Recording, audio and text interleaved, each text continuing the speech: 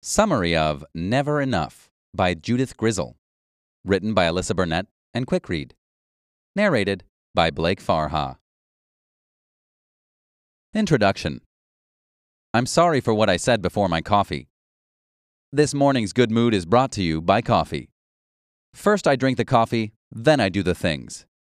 Each of these statements are popular Instagram captions and decorative slogans. We put them beneath a cute photo of ourselves with our coffee or adorn our walls and throw pillows with these messages. And in so doing, we gleefully tout our addiction to a substance. The same is true of other popular messages like, "Dear Santa, the wine made me do it," or "I make wine disappear. What's your superpower?"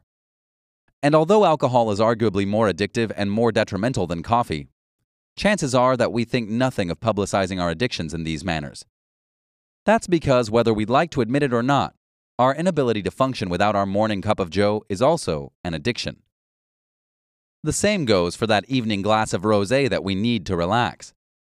Despite this, however, most of us are unlikely to wind up in rehab because of our relationship with coffee, or get involved in a drunk driving accident after one glass of Pinot at a book club. So what makes the difference? Why can some of us handle it and even flaunt our addictions, and others can't? And if these substances are addictive, why are some socially acceptable and others aren't? Why, for example, is it not okay to embroider your throw pillows with slogans that proclaim your love for cocaine?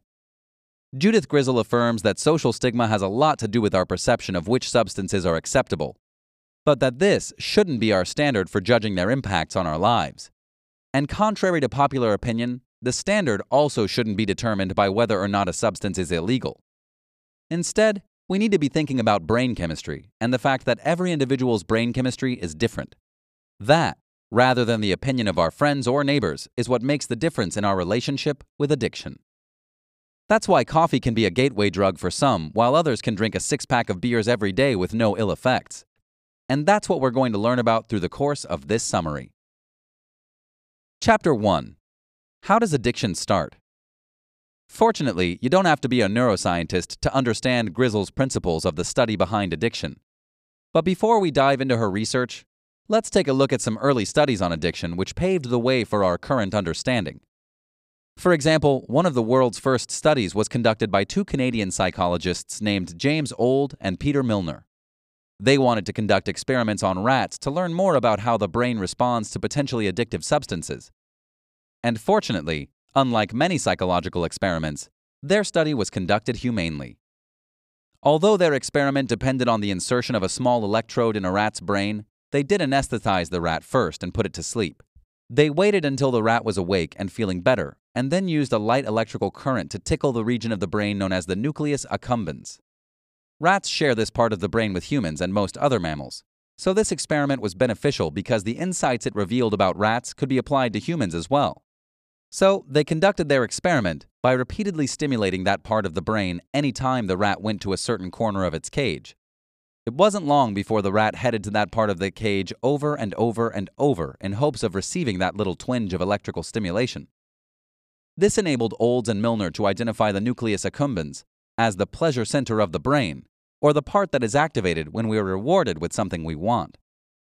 And as you might imagine, this research helped them unlock the core principles behind our relationship with drugs. Put simply, drugs do for human brains what that little electrical buzz did for the rats. And because we love the feeling, we start to crave it, returning for more and more because we just can't get enough. But that's not the only component of addiction. Our hormones, working in conjunction with our habit-forming processes, combine to generate serious complications when we consume addictive substances.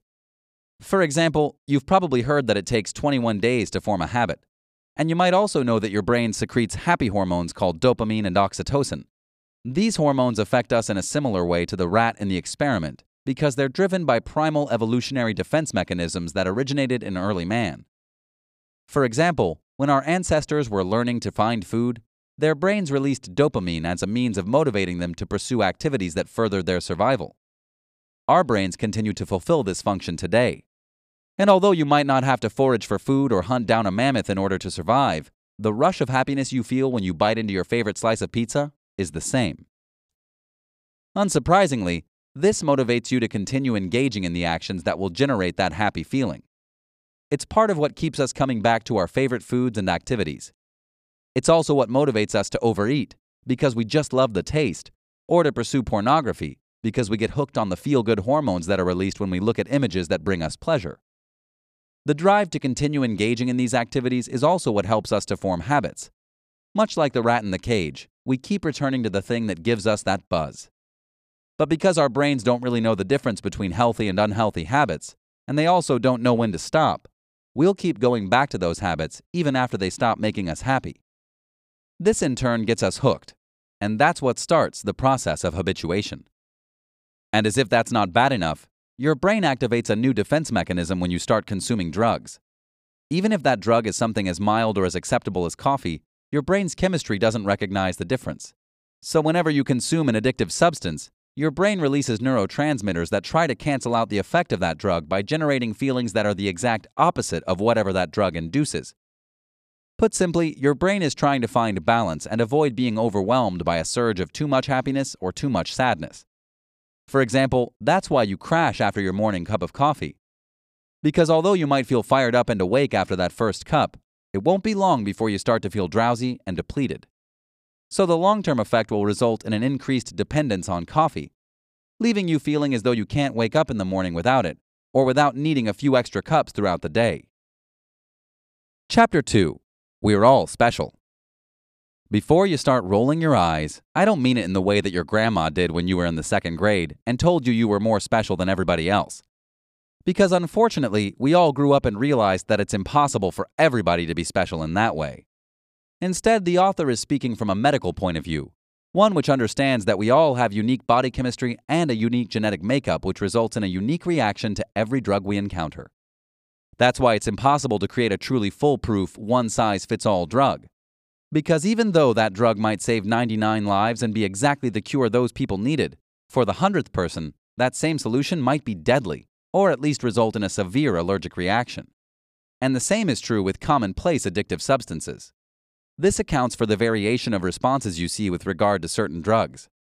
For example, that's why some people find coffee to be the perfect stimulant, while others can't handle it and become overwhelmed by the jitteriness it invokes.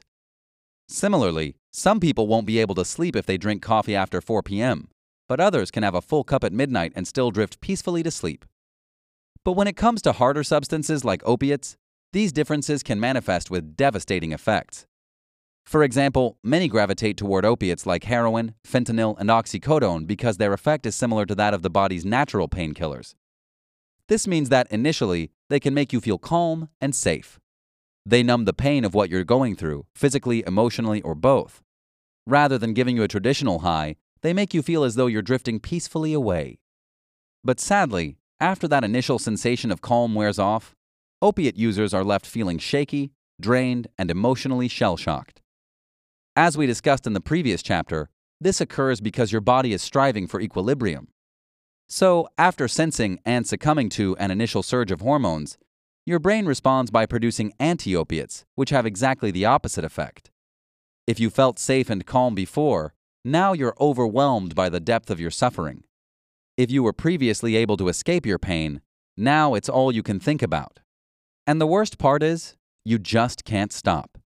Think happy thoughts or just don't worry about it can't cut it in this scenario because your brain is being overwhelmed by negative hormones.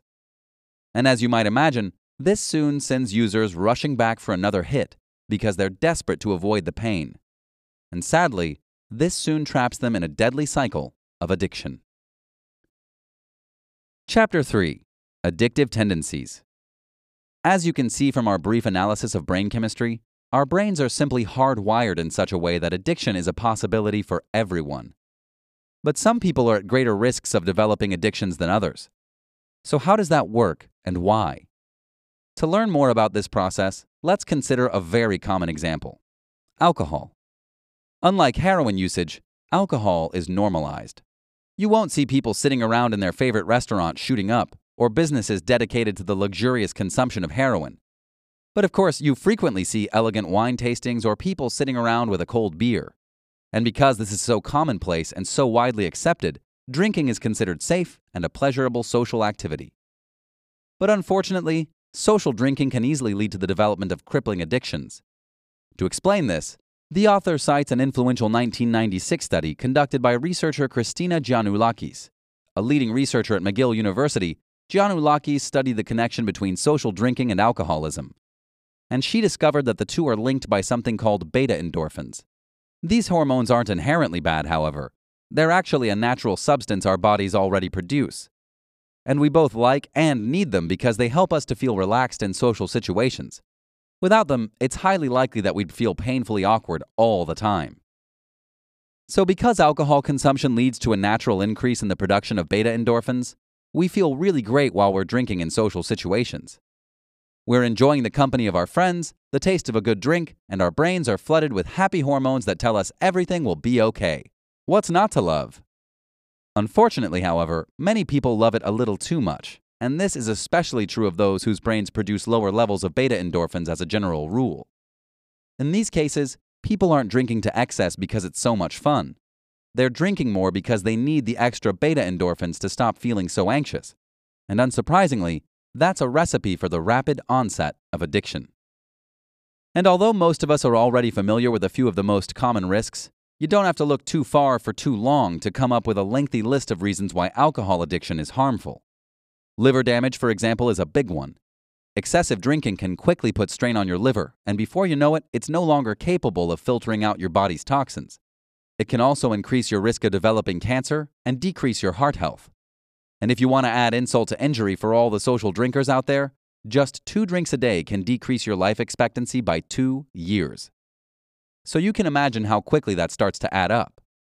And of course, none of these risks have even touched on the embarrassing states we can get into, or the risk of memory loss, bad behavior, and drunk driving.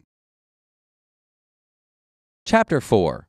Why you shouldn't get addicted to cocaine. You might not think we need a chapter on this topic. After all, cocaine is often touted as one of the worst possible drugs. But the author wants you to understand why cocaine is so dangerous to use based on both her research and her personal experience with the drug. While the author doesn't wish to get into intimate details of her own experience and its effects on her, she does want to make it known that she has a unique perspective on user experience with cocaine. Because her experience transcends the sort of knowledge you might glean in a lab or from a case study, she believes that this understanding is vital to developing our study of the drug. So here's how cocaine works. For starters, as is the case with most drugs, it feels good when you first take it. That's because it interferes with neural communication in your brain and body. If you were to think about your body's pleasure receptor as a song, then cocaine has the effect of putting that song on repeat. It does so by activating your pleasure receptors over and over again and triggers a burst of intense euphoria. Users are then left to ride the incredible high until they crash and experience the same feelings we discussed earlier in relation to coffee and opiates. In this respect, the burst of euphoria is what makes cocaine more detrimental than other drugs. Because users are almost paralyzed when they discover that the high cannot last forever. In fact, studies show that it rarely lasts for longer than 30 minutes. This in turn generates a crippling cycle of addiction as users desperately attempt to keep the high from fading. And because many people turn to cocaine as an escape from feelings of sadness or anxiety, their experience with the temporary relief makes it even harder to manage these feelings when they inevitably return. So cocaine users quickly find their lives overrun by a new, all-encompassing pursuit, the need to find a new batch of cocaine and the drive to keep the high going. Chapter 5. Genetics and Addiction. Now that we've examined the effects of a few drugs and the relationship between addictive substances and brain chemistry, it's also necessary to take a look at the second factor which contributes to addiction: genetics. Because there can be such a vast disparity between those who develop addiction and those who don't, it's easy for those who are more successful or less informed to assume that people who become addicted to certain substances are simply lazy or lack willpower. But the author wants to make it clear that nothing could be further from the truth. That's because genetic factors aren't based on how strong your willpower is, or how hard you try to avoid getting addicted. To prove this, the author cites a 1999 study in which psychologists studied the relationship between alcoholism and genetics in sets of identical twins. The fact that they worked with twins was especially significant because identical twins share almost all of the same genetic material. The results of the study confirmed 2 things. Firstly, that genetics and addiction are definitely linked, because they discovered that twins were twice as likely to develop addictive habits than siblings who had less genetic material in common.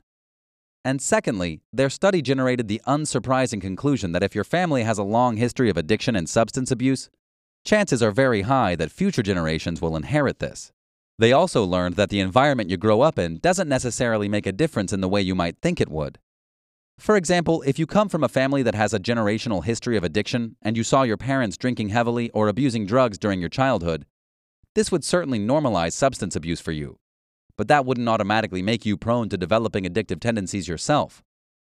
Conversely, if you were adopted into a family that did not have a history of substance abuse and who only had the occasional glass of wine on Christmas Day, this wouldn't offset your genetic history.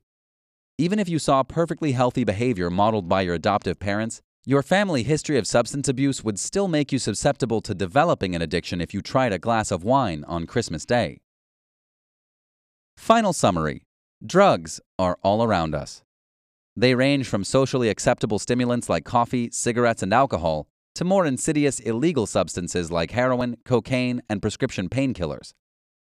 And because life often plagues us with stress, anxiety, depression, or traumatic injuries, it's likely that most of us will turn to some type of drug in our lifetime, even if it's only a glass of wine every night after work or the morning coffee we can't live without.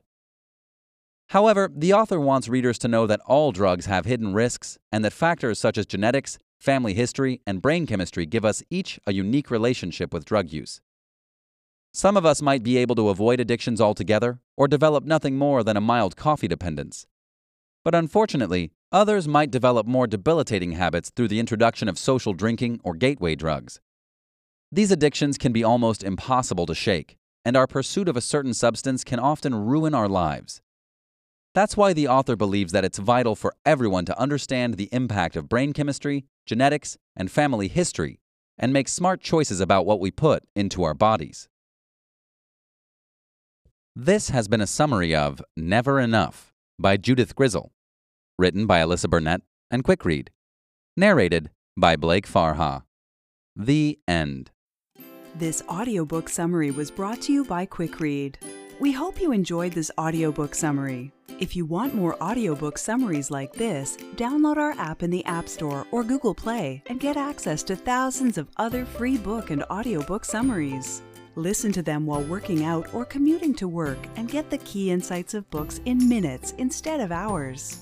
Go to quickread.com/app and download our app for free today.